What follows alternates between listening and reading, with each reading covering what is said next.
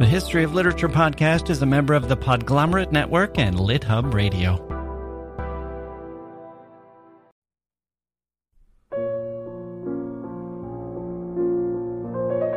Hello, I'm Jack Wilson. Today is a special edition of the History of Literature podcast. We're listening to one of James Joyce's favorite pieces of music right now. That should give you a clue. That's right, it's James Joyce Day here on the podcast. And we have a very special guest, Vincent O'Neill. Vincent O'Neill is the artistic director of the Irish Classical Theatre Company in Buffalo. He's here to talk about his life in the theatre and his lifelong passion for the works of James Joyce. We talk about the theatricality of Joyce's works and about Vincent's experiences playing Joyce and bringing the works of Joyce to the stage. Here's a man who went from playing a gorilla to adapting Finnegan's Wake. Talk about an odyssey. Someone should write a novel about him. In the meantime, we can enjoy his work at the Irish Classical Theatre Company.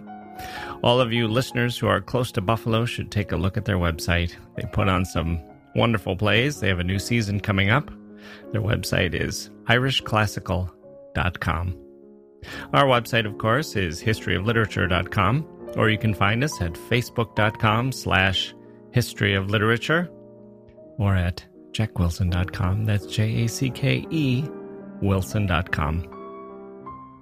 So without further ado, here's our conversation with Vincent O'Neill.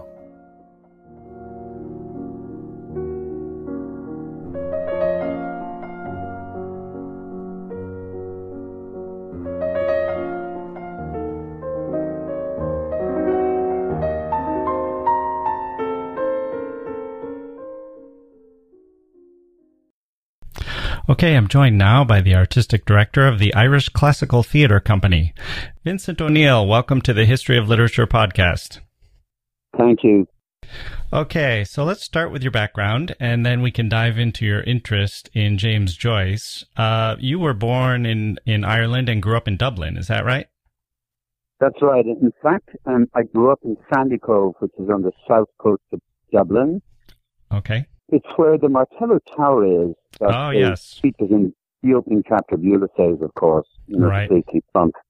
And it is now a James Joyce museum. So that was the little beach with the 40-foot, the Martello Tower, the rocks where I grew up. So it's a kind of strange serendipity. Right. And did you visit the James Joyce Museum? Was it already the museum when you were a child? No, it wasn't. In fact, there was an architect, Michael Scott, who was the architect actually who designed the new Abbey Theatre, new when it was rebuilt in 1966 after it burnt down. And he owned the Martello Tower. He had an unusual house he built himself, and his backyard was the Martello Tower. Right. And I don't think it was really used for anything in particular. So, but now it's a very well-run museum and really classy. Yes, I've actually been there, and Joyce actually lived there. Is that right? He did. He lived there briefly with Buck Mulligan, right, and an English chap. He didn't stay there long because after the incident where the Englishman had a nightmare and Buck Mulligan took a shotgun and then fired at the fireplace. That was the cue for trying to find a new landlord. So that's right. Yeah, but that neck of the woods, Dalkey, where the school scene is, and then Fannyman Strown on the way into Dublin. If you get the Dark or Dublin area rapid transit from Sandycove into University College Dublin, which I did for 4 years when I was studying there, it was also Joyce's University, and it's like a Joycean odyssey. It's strange. You pass all the places, including Westland Row.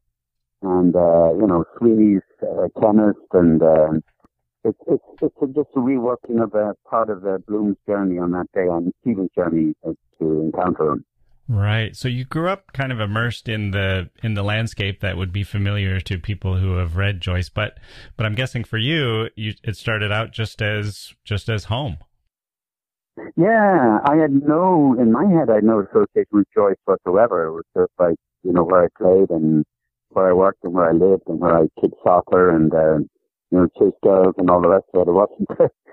It there wasn't like, there were no Joyce in associations until I was 16, and I was in a little drama school, and they rented the Peacock Theatre, which is underneath the Abbey, and they put on a Sunday evening show, and it was like a Celtic literature show, I suppose, and they asked me to play Stephen Dedalus. Oh. And I don't know if you're familiar with Stephen D. It's by Hugh Leonard, and it's an adaptation of Portrait of the Artist as a Young Man and Stephen Hero combined. Okay. And Stephen Dedalus was obviously the central figure in it because the whole thing's autobiographical. But I got to play Stephen D. in that, or Stephen Hero, if you like, and that was my first encounter with Joyce. And I think I was then a little bit too immature to really appreciate the magic of it all, but the language fascinated me, and that was my first encounter. Right. Okay. So had you been acting before that, or was that also your first experience in the theater? Well, the truth is that I was sent to drama school when I was 8 years old because I was clinically shy and had difficulty interfacing with the rest of the planet.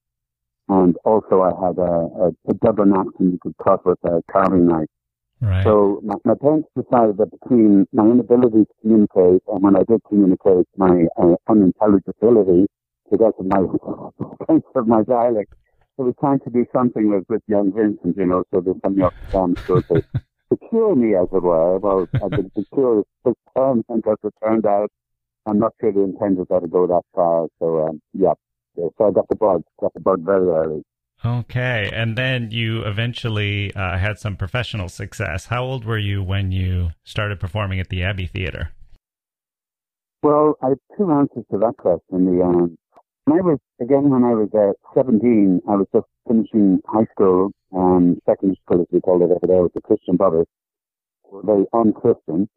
And I was called up to the principal's office, which was usually the bell of doom. But actually he said that the Abbey Theatre had called, and my brother, who was playing a walk-on in two lines in a play by Louis MacNeice, was replacing someone who'd been injured during the curtain call because they'd been sold new elevators. And they needed a look-alike, and would I go in and play the two lines? And of course I got a heart attack. But I did go in and I played the two lines, and I'll tell you what they were. I was a vision mixer in a reworking of the Everyman play. And my first line in Act One was, shall I cut now? And my line in Act Two was, you will tell me when to cut. that was all I had. And it was a nervous wreck. And Vincent Dowling was playing the producer, and he used to step on my foot when it was my turn for the line. So all I had to do was remember the order, the sequence of lines. And I was home and dry with the microphone. So that was my first inauspicious appearance at the Abbey. And then, I had quite the odyssey. I went to University College Dublin, then I went to the Abbey Theatre School for 2 years, the School of Acting. And then I went into, believe it or not, into amateur theatre, the number one company now in Sunday Players. And then I went to Paris and studied mime with myself for 2 years. When I came back, my brother had just started a theatre in the suburbs of Dublin called the Oscar Theatre in Ballsbridge, Dublin 4.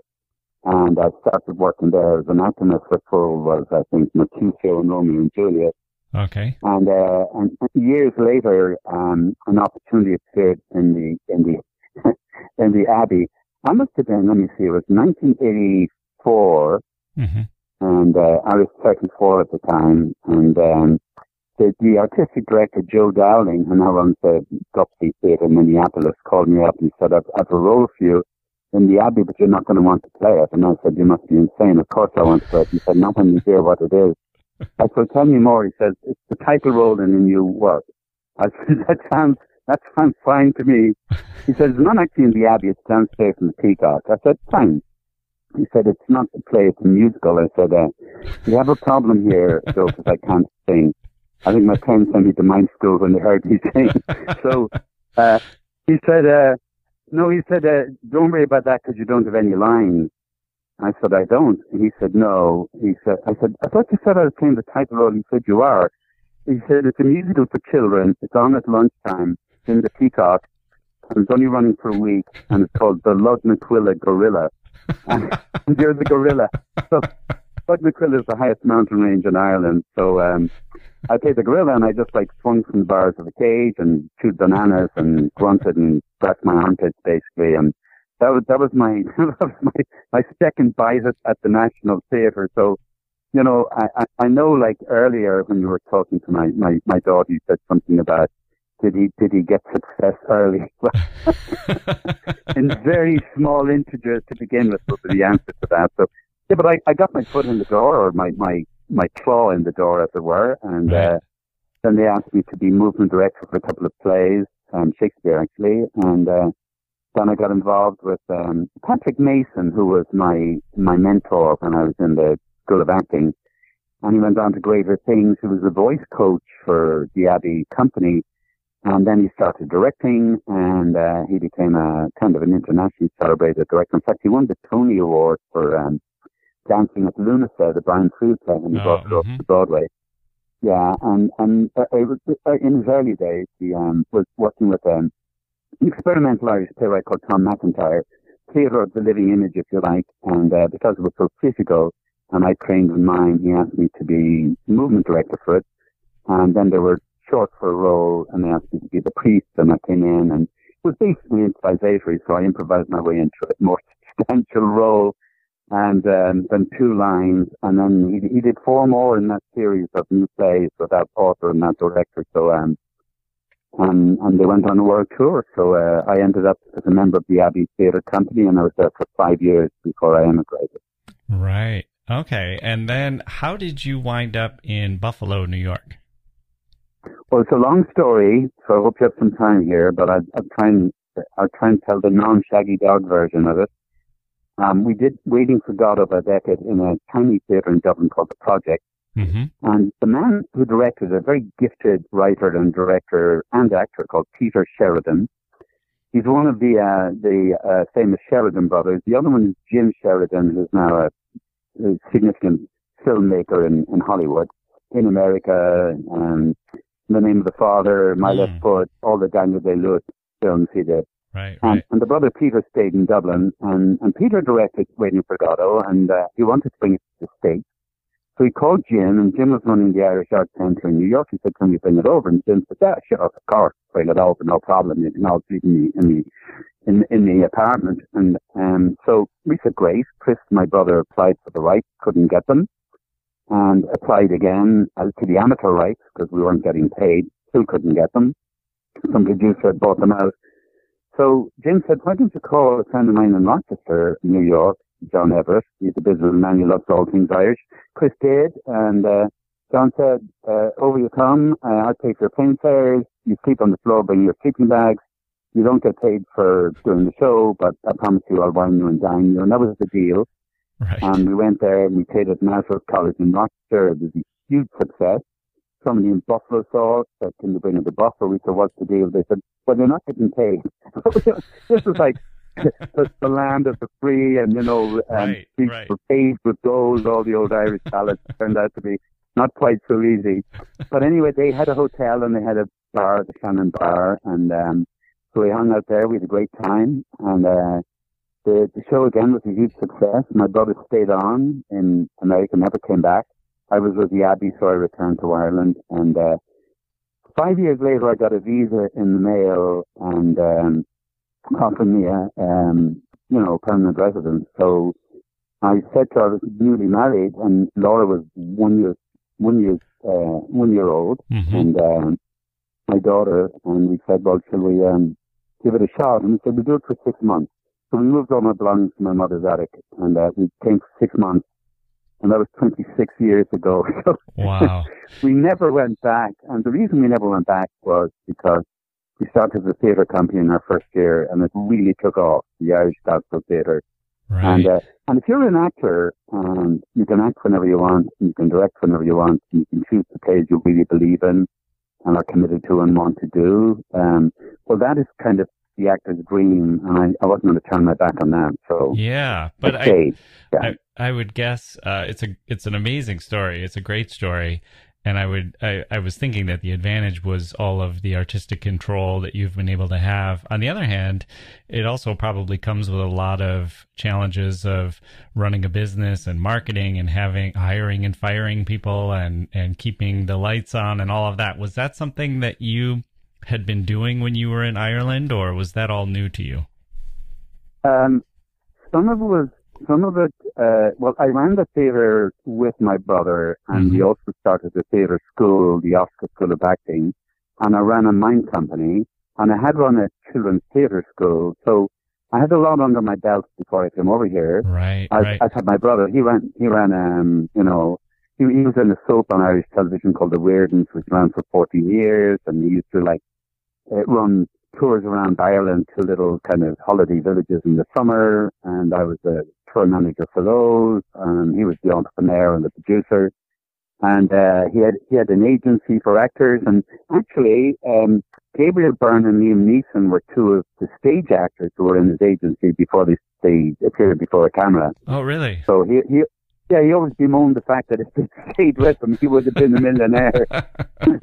So I think people move on, So right. Yeah, so we had a background, I suppose, in running things and being entrepreneurs and I suppose a bit of leadership and all that. But I'd say that the two areas, truthfully, that were completely new for me. One was fundraising. I didn't realize that not-for-profit. 50% comes from box office and the other 50% comes from, philanthropy or, government funding, state, city, county funding, foundation funding, corporate funding, individuals. And you have to tap into all those different markets and please them and, inveigle them into seeing the work and then falling in love with the work and then keeping the relationships going. And that was completely new to me. And, the other area was marketing, that it doesn't matter how good a product you have or how classy or high quality the work is. If nobody knows about it, nobody comes to see it. So marketing became as important as, the quality of the work. So, I suppose marketing and development or fundraising were the two really challenging areas. Yeah. Right. Well, something has gone right. I saw on the website that it's your 25th anniversary season of the Irish Classical Theatre Company. Are you planning to celebrate that in any way? Well, we already have. We're coming out of it. In fact, we start rehearsals tomorrow for Tennessee Williams' Sweet Bird of Youth, which is the beginning of our 26th season. So, but the beginning of the year, we had this kind of phenomenon here in Buffalo called Curtain Up. And I believe it's unique in the world of theatre, where all of 20 theatre companies open their doors at the same moment. All the curtains go up at exactly the same moment, 8 o'clock p.m. on Friday, the 20th of September, whatever. And all the artists like to give a little speech, and then we do the shows together. Before that, there's a dinner that the community are invited to, and then they drift down to the theatres, and after the show, there's a huge street party with jugglers and all the rest of it, and bands and whatever. So it's quite the night, and it's the official opening of the theatre season. So on that night, we had our own individual party to celebrate the 25th, and then at the end of the season, we did An Ideal Husband by Oscar Wilde, and we brought the entire cast back, and some of our major donors, and all our staff, and people who helped us out through the 25 years, and unfortunately a couple of widows of people who were involved in the early part of the organizing the whole thing, and we had a wonderful party. So we kind of bookended it with a celebration at the beginning and the end. Wow! Well, congratulations, and good luck for the next 25 years. Well, thank you. Okay, so let's get back to your... I'll check in with you in 25 years' time, let you know how I'm doing. Well, I hope you'll come back on the show before then. Let's talk about your interest in James Joyce. Now, so there you were. After you appeared in the play, was that when you started reading his works and realizing that you had a famous author who basically had written about all of the places that you knew so well? Really, no. And I should answer yes to that question, but the truth is no. I didn't make the connection. I kept hearing the name James Joyce, but I wasn't I wasn't familiar with his work. But I did go to University College Dublin, and I'm glad that I went to the old UCD, which is the Newman House in, St. Stephen's Green, where Joyce went. Right. And my first year English class, I had a professor called Augustine Martin, who was a Joycean, and he introduced me to Portrait of the Artist, and I was smitten. I was kind of instant love, if you like. And then I went back, of course, and remembered Stephen D., and I reread Hugh Leonard's Stephen D., and then I went back and read Stephen Hero, and then Dubliners, and then I really got into it. But it took a while before I kind of took on Ulysses. But right. I did have one other Joycean encounter, which was there was a summer where I didn't have any theatre lined up. There was a new theatre company called Stage One running out of Trinity College in Dublin, where I actually went for my graduate studies. But they had a little theatre in number 3 Trinity College as you go in the archway on the right-hand side there, and the quad. And it was run by Douglas Kennedy, who's now a very famous novelist, and a chap called Robert McNamara, who runs a theatre company in Washington, D.C. And back in the day, they were kind of graduate students at Trinity in English, and they decided to run this company for the summer. They rented the space. And I saw they were doing Crap's Last Tape, which is one of my favorite plays. So I went in for this. Now, I'm in my late 20s, and and Crap is at the end of his life. So when I walked in, they said, well, what are you auditioning for? And I said, Crap. They started laughing. They said, we're not going to let you audition for Crap. I said, but that's what I want to audition for. They said, well, we're not going to let you because we're not going to cast you. I said, look, if you're good enough an actor, you can play anything. They said, we're not going to cast you. I said, can I read anyway? They said, you can read anyway, but we're not going to cast you. I said, fine. And I read, and of course they didn't cast me. But they were doing 2 other plays that summer. One was The Jesuit by Donald Campbell, and the other was Exiles, which of course is James Joyce's only play. Right. And so I went through the archway a week later to check the results, knowing I didn't get cast, and I wasn't. But I was sticking out of curiosity to the other cast, and I saw it was cast as Richard Rowan in Exiles. And you're familiar with the play. Richard Rowan, of course, is the Joyce character and the protagonist in Exile. And I was thrilled, and I went home and read the play, and I wasn't hugely impressed, but it was a great opportunity. So we did it in Trinity during an international Joyce convention. So there were all kinds of Joycean experts came to see it, and they loved it. And Marie Jola, who was a special friend of Joyce, she came and saw it. I met her afterwards, and she said, Vincent, you are like James Joyce. You sound like him, and you look like him, but there is a problem. James Joyce always crossed his legs 3 times, and you only crossed him twice. So I made that little change to my performance for the rest of the run. I think you would have to, yeah. And we packed the place, and then we went, it was only 100 seats, and then we brought an on tour down to the Everyman in Cork in the south, and nobody came to see us. Wow. And we had 12 people in the audience, so it was 6 after the intermission, so yeah, I don't think it's a great play, quite honestly, and I hate to say this, I'm talking about a genius here, but right. Truthfully, I think that when he wrote Exiles, he was going through his Ibsen phase, and he was so influenced by Ibsen, but instead of writing first-class theatrical Joyce, he wrote second-class Ibsen, and I think that's why it failed. Okay, I'm going to pause there for a moment. Our audio faded a bit, so I had to make some edits. We talked about the magical language and rhythm and musicality of Joyce's prose, the glamorous squalor of Joyce's Dublin, the theatricality of the novel Ulysses, and a one-man show that Vincent staged in which he played James Joyce.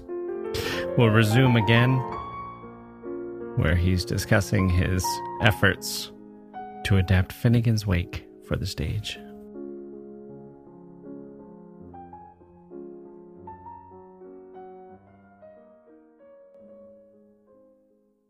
Hey grown-ups, the Cat in the Hat Cast is a new podcast from Wondery, perfect for the whole family. Join the Cat in the Hat and your favorite Dr. Seuss characters as they get whisked away on a new adventure every week. Fish dreams of creating his very own polite and quiet podcast. That is, until he gets a surprise visit to his Fishbowl podcast studio from the Cat in the Hat himself. And it becomes very clear that the cat has other plans for the podcast, and those plans are the opposite of quiet. The cat may be disruptive, but it turns out he's also a great help to get Fish out of all kinds of predicaments. Bursting with music, silliness, and rhymes, the Cat in the Hat cast encourages us all to find fun that is funny in every episode. Sing along to new favorite songs, try your luck at Titanic tongue twisters, have some fun with wondrous wordplay, and most importantly, bring your family along for all of the adventures in the Cat in the Hat cast. Follow the Cat in the Hat cast on the Wondery app or wherever you get your podcasts. You can listen to the Cat in the Hat cast ad-free right now by joining Wondery Plus in the Wondery app or Wondery Kids Plus in Apple Podcasts. I could see a couple of approaches to take. One might be, I think one of Joyce's his aims was not to have a single coherent chronological narrative, but to have more of a multiplicity of plots and storylines and themes that overlap and wind around each other. And one approach I think you might take would be to kind of sort some of that out and present something that would maybe be a single interpretation of the things in Finnegan's Wake. And another approach might be to explore what it would mean to have, the storylines kind of exploded all over the place. And I'm wondering how you approached bringing that to the stage. Well, I took the first of those two possibilities, and the more I read it, the more I realized that there were 5 central characters. Now, when I say there's 5 central characters, they multiply. They multiply into, HCE, the father, Humphrey Chimpton Earwaker, he's the father figure, but he's also Fionn McCool, and he's also Cuchulainn, and he's also Brian Boru, and he's also like all of Irish history.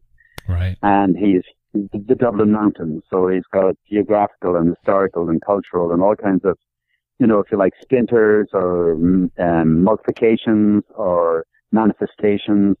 And then Anna Olivia is the wife, and she's also very obviously the River Liffey, but she's also the Earth Mother, and she's all mothers. And then you have the twins and the sons, Sean and Shem. Shem, is, of course, is a corruption of James, so it's James Joyce.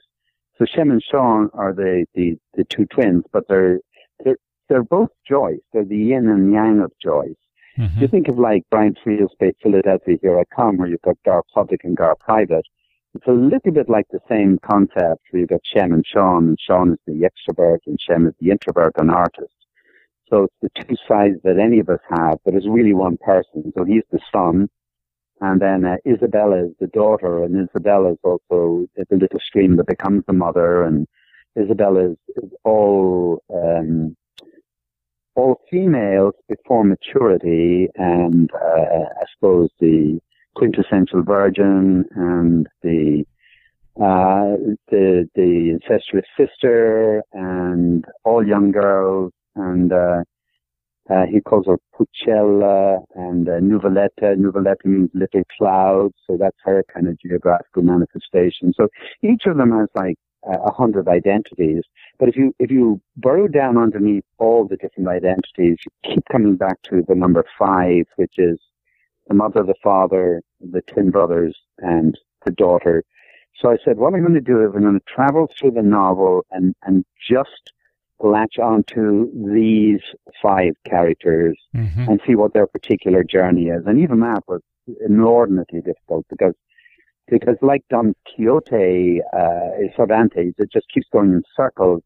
And there's so many digressions that you forget what the main focus was before you went on the multiplicity of digressions. Right. So it was quite the job, but I got there. And characters will change, and without being announced that the characters have changed, or there's announced. No sort of guideposts or markers to help the reader along the way. It's simulating more of a dream-like experience. Yeah, and dream is the perfect, word for it. It's dream, nightmare, if you like. I called my adaptation Night Maze, M-A-Z-E. Because it's a nightmare, but it's also it's the night, it's the obscurity, the darkness, the other side that we don't like to show ourselves. Because again, it's an act of courage. And then maze, of course, because it's a labyrinth, because he deliberately creates, pools within pools within pools, so it's like a vortex. Right. And, but I called it Night Maze, and I had huge problems getting the rights from Stephen Joyce, who's Joyce's grandson, who's a notoriously difficult individual. Yeah. Notoriously difficult, but he no longer holds the rights because Joyce is public domain now. So one of the happiest days of my life was when Joyce became public domain. Not because I wanted to do a lot more original, adaptations of Joyce, but because that individual could no longer control, his grandfather's work, because his grandfather's work is so rich that it belongs to the world. It doesn't belong to an individual, So after 14 rewrites, he allowed me produce it, but only if I didn't get any royalties from it, and all the royalties went directly to him. Right. And so, I was so anxious to put it on. At that point, I didn't care, and I never did it to make money anyway. So right. I directed it, and I got 5 wonderful actors, and we put it on. I think it was the most surprising production we've ever put on. We have a very loyal audience that we built up over, I think it was 18 years then.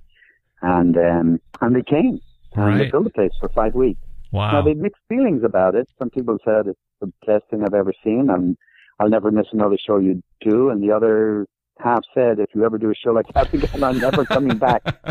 So it really split people, but I'm really pleased I did it. And it was one of the kind of, milestones, I think, in the history of the company. Yeah, I'm fascinated by the whole project, the whole undertaking of it. So when you were going through Finnegan's Wake in such a deep way, I know that basically no two critics or no two scholars agree on exactly, like they could never write a plot summary that everyone else would agree with.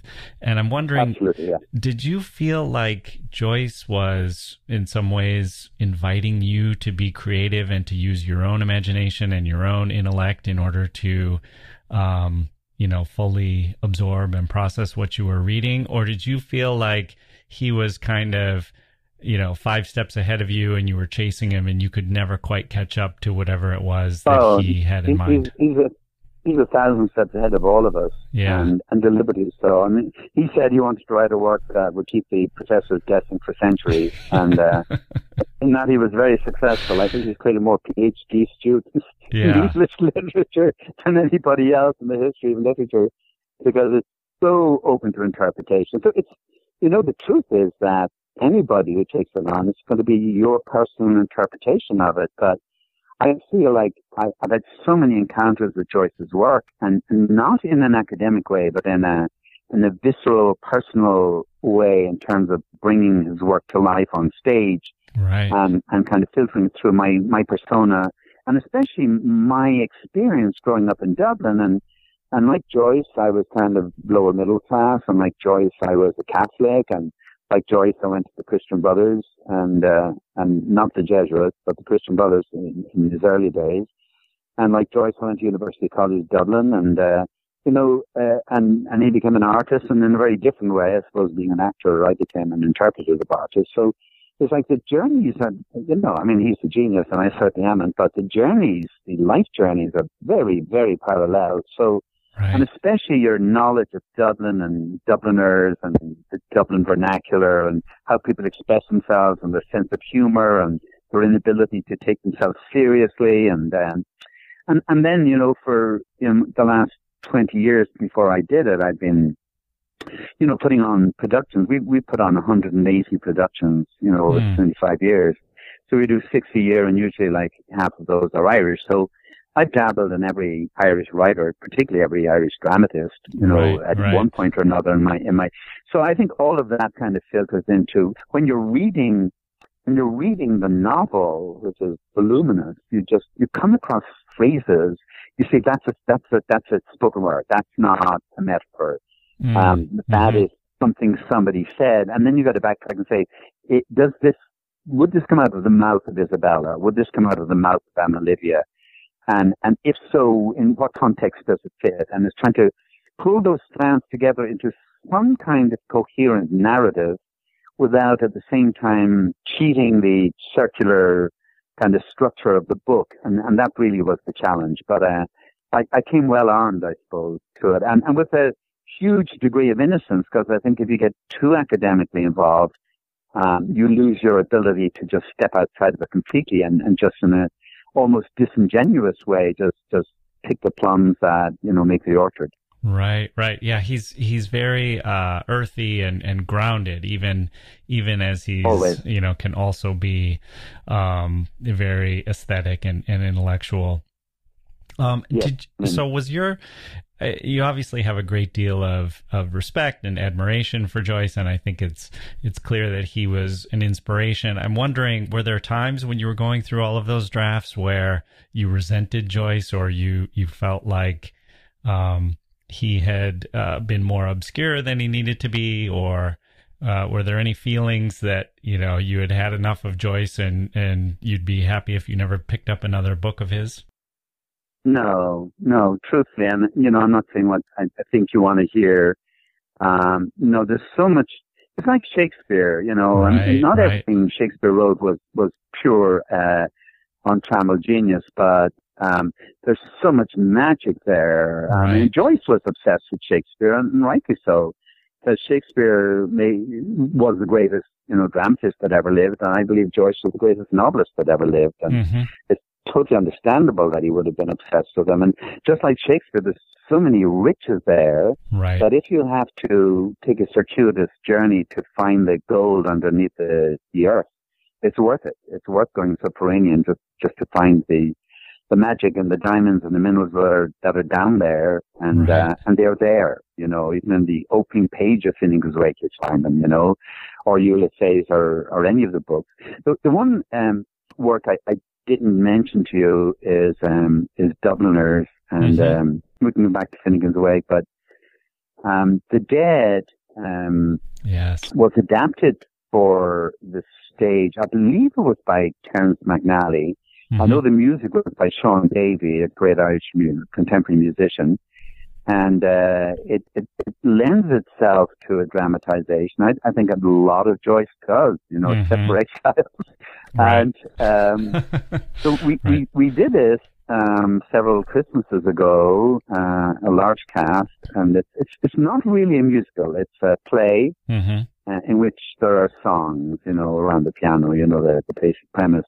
Right. And it was so successful that we revived it, and we did it 2 years in a row, and we're going to revive it again. It's a really nice adaptation. So coming back to your earlier question of does Joyce have an intrinsic theatricality?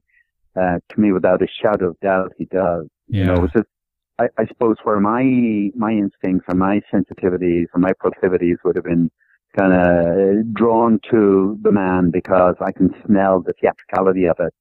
And yet underneath the theatricality, as with all good theatre, there's a humanity simmering underneath the surface.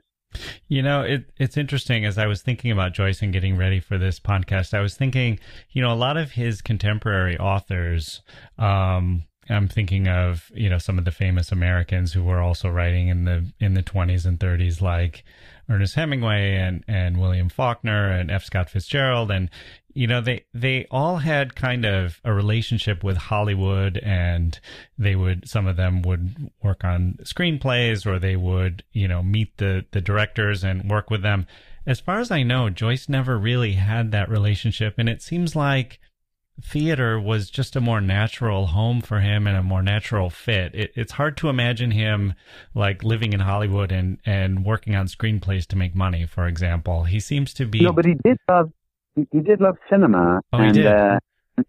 And here's a fact that not a lot of people know, is that the first cinema in Ireland was founded by James Joyce. Oh. It was called the Volta, and I think Pearse Street, off the Trinity College there in the centre of Dublin.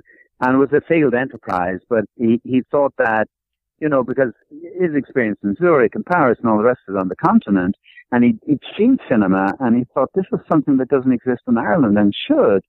And he thought it'd be a great way to come back to Ireland covered in glory, opening the first, but it didn't really take off. So he was interested in cinema, and his work is cinematic. But I don't think he was interested in writing screenplays or, I'm sure the whole Hollywood thing would not have held any huge attraction for him. Who knows, though? If he were writing now, it probably would. Yeah, right. He definitely had, his facility with story and with moments. I mean, in the Dubliners, right. his emphasis on epiphanies and, that could really translate well. But a lot of the other connection with the other writers you mentioned is that all of them virtually spent time in Paris. Yeah. And, it's like the Impressionist painters, there are periods in history, whether it's painting or literature, where there's a great coming together of minds, like Beckett and Joyce working together in Paris, but with Ezra Pound and all the others. And, right. And then Ezra Pound influencing Yeats and introducing him to the whole kind of no theatre canon, and all that kind of fertility and interaction is it happens in waves. And I think there was a wave in Paris when Joyce was there, and not just that Beckett worked as a secretary, but with Ezra Pound and the others, there's just a blooming, if you forgive or noun rather, of talent. And I think Paris was the catalyst. And, if you grew up in Dublin, even in my day, it was very repressive and very claustrophobic, and the Catholic Church had an overarching control over everything, including education, and they're even written into the Constitution that they have rights that other religions don't, and which from an American viewpoint would be anti-constitutional. Right. But that's the kind of influence they had. If you think of Franco in Spain, it was very, very similar with De Valera in Ireland. And growing up in that, he said, non serviam, I will not serve. And, he's going to go off to Europe and use silence, exile, and cunning as a survival tool, because he felt that the Catholic Church and then the English colonialism and the pettiness of the Irish, that trifecta, was destroying his artistic kind of, creative personal crucible. So he felt he had to exile himself. Right. And I don't think it's accidental that Shaw was in exile, Oscar Wilde was in exile, Yeats for a long period was in exile, Beckett was, Joyce was. And this is not just an accident of history. This was because genuinely creative people, especially in literature at that time, were not allowed to express themselves fully. Think of Things Table of the Western World and what happened on the opening night in the Abbey, or think of Donald Casey's Plough in the Stars. Anything that pushed against the status quo had this immediate kind of populist backlash, which was, carefully fomented by the powers that be, and the military and the ruling English and the Catholic Church. So, I mean, somebody with his courage and creative powers, he had to escape. And this is not some kind of anti-Irish diatribe. I adore Ireland, and my roots are there, and everything I've ever made because I'm Irish, and I love the country to death. So I'm just talking about a certain period in history that people felt.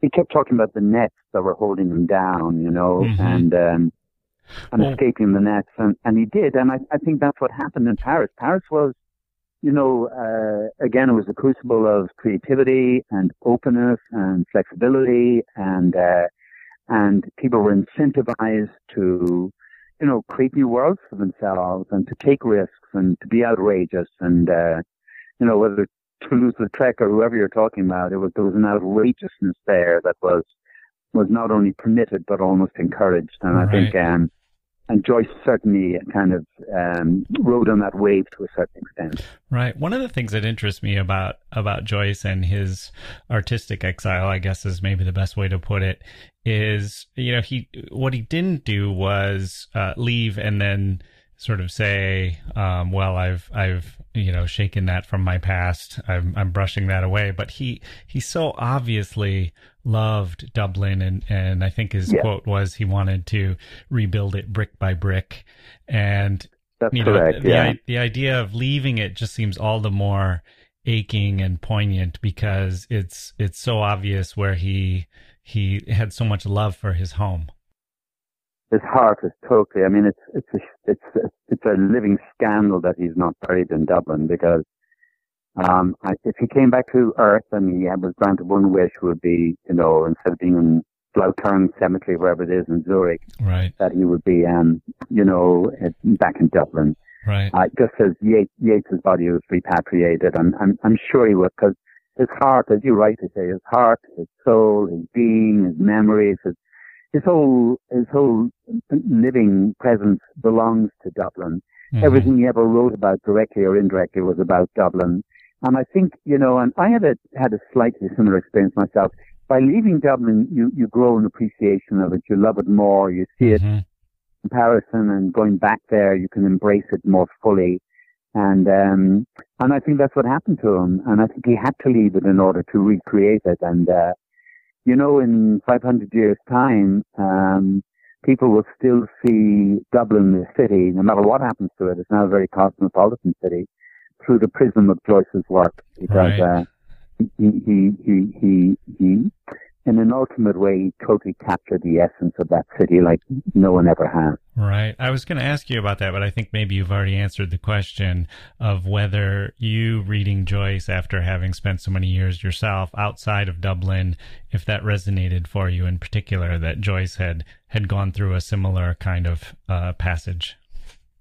Of course. I don't even like putting myself in the same kind of sentence as Joyce. Right. But, we're all human. We all have similar experiences. And reading Joyce as an exile is a profound experience, and a very personal experience, and a hugely nostalgic experience. It's interesting, like recently I saw that film, the Caribbean film, Brooklyn, about emigration, and about Saoirse Ronan's role was split between her love for the new country and her heart being in the old country, and that's fissure, if you like, that when I wept when I saw the film, because I realized that you think you've left, but you haven't left, because you can't leave. You're geographically displaced, but you can't leave Ireland. So when you read Joyce's work, it's really a poem of love to his native country. No matter how much he slanders it, it's love. You can read it in the pages. And, of course, it's very, very moving for anybody in my situation. Right. Now, there's one other performative aspect of Ulysses I wanted to ask you about, and that is Bloomsday celebrations. Right. And for listeners who might not be familiar with this, it's essentially the novel Ulysses takes place in a single day, June 16th, and Bloomsday celebrations will often have public readings of the entire novel, and different people will, in Dublin, I guess people will go to visit different places and settings that occur in the novel. And I understand that you've been involved with some Bloomsday celebrations of your own. Were you, and I know you've done them in Buffalo, did you also participate in any when you were in Ireland?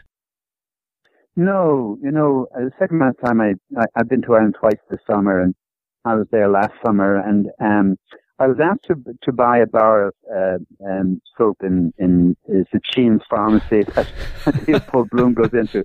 So I went down to the pharmacy, and sure enough, of course, they're selling the soap, and when I was there were 7 people reading Ulysses. So it's like Guinness World Book of Records. There was nothing to do with Bloomsday. It was like in July, but they were reading, and it goes on all day, every day. And so it's like there's a permanent pilgrimage to Joyce, if you like, going on in Dublin. Wow. Certainly in Sheen's pharmacy. And, I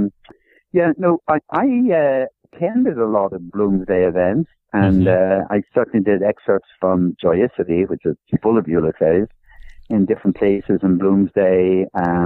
When I was there, I was invited by the Irish ambassador to Japan to bring Joyicity to Tokyo the week of Bloomsday, and I did it in his embassy, and then I did it for the James Joyce Society of Japan, and then we traveled on to Sydney, and I did it at the Crossroads Theatre in Sydney for 2 weeks.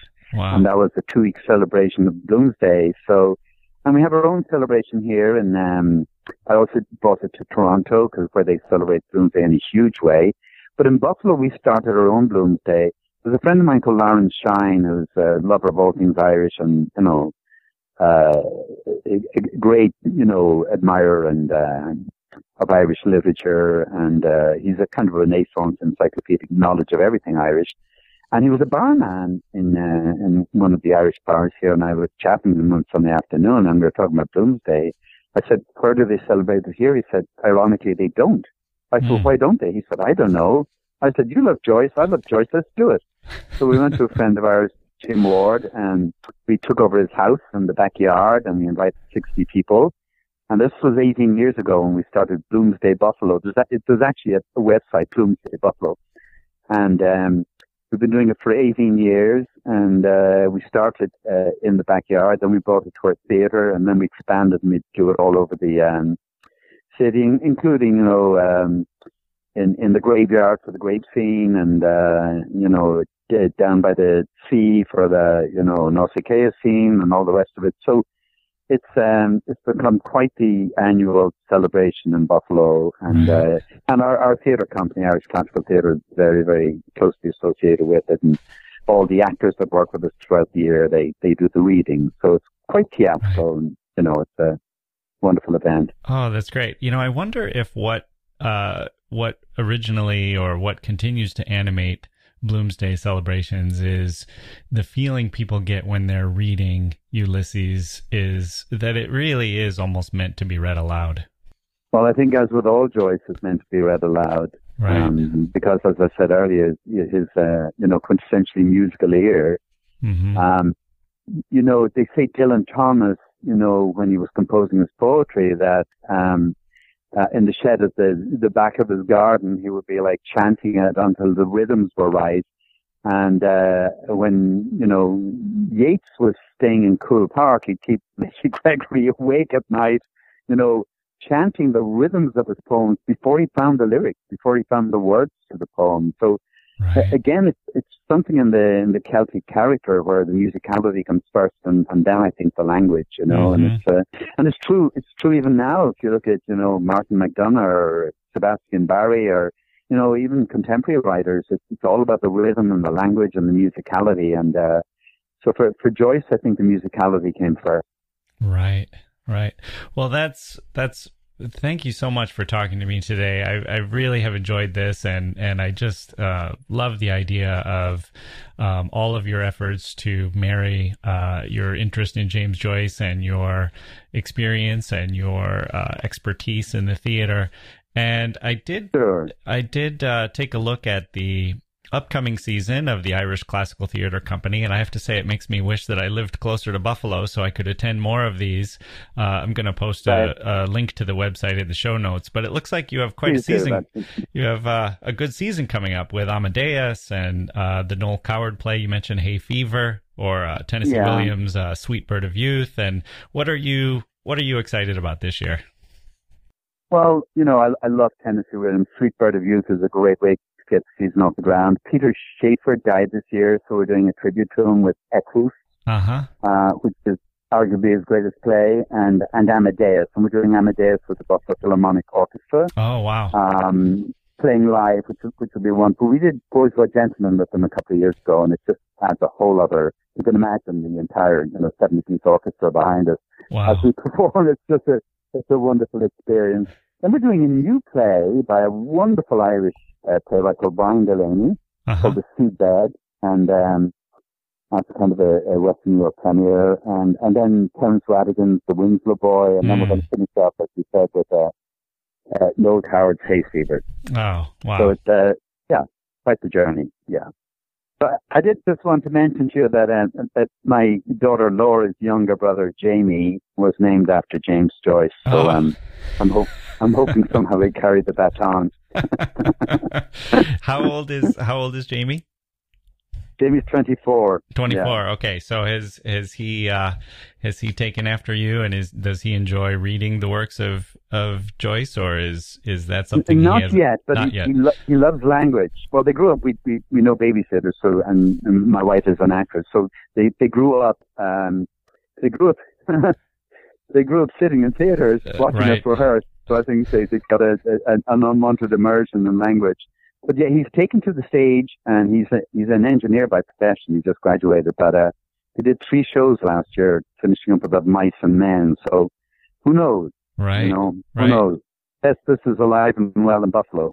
You know, I have a funny story for you. I was once an English teacher in Taiwan, and I had kids would come in and their teachers would give them English names, you know, so that they could, while they were in English class, we could call them by their English name. And for the kindergarten classes, they didn't have their names yet, and so the teacher would ask them would ask me to give them names. And there was a set of twins that came in, a boy and a girl, and I gave them the names James and Joyce. So if you ever, I think they're probably, you know, in their 20s by now. So if you ever encounter a Taiwanese family and they have children named James and Joyce, you can probably thank me for that. That's delightful, delightful, yeah. So we all pass on the baton in our different ways, That's right? right. That's right. That's my contribution to letters. Good for you. Okay, well, best of luck for a successful season, and thanks again for joining me today on the History of Literature. No, it's a pleasure and an honor, and good luck with the podcast, and I love the interview, every second of it.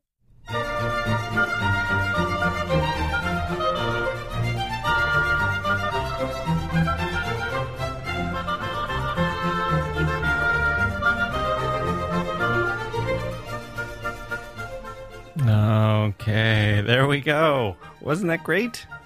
Oh, I enjoyed that immensely.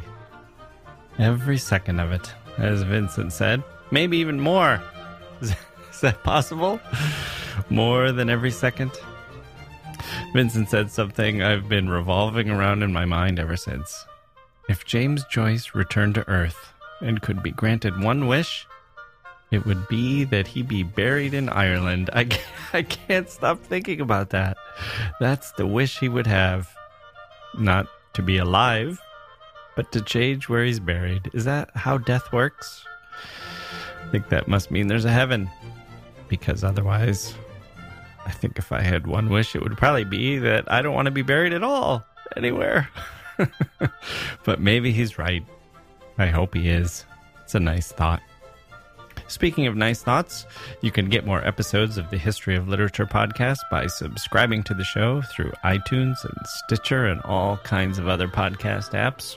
While you're there, please show us some love with ratings and reviews, or you can leave a comment on the website or on Facebook. Share us, like us, or send us an email at jackwilsonauthor@gmail.com. Leave a comment at jackwilson.com. All kinds of ways to get in touch with us. Maybe you think we've missed something, or you have a request. Let us know. We'd love to hear from you. That's going to do it for this episode. My thanks again to the extraordinary Vincent O'Neill of the Irish Classical Theatre Company, and to his wonderful daughter Laura for putting us in touch. And of course, to you, dear listeners, for joining us on this journey. My thanks to all of you. Each and every one of you. Thank you, and we'll see you next time.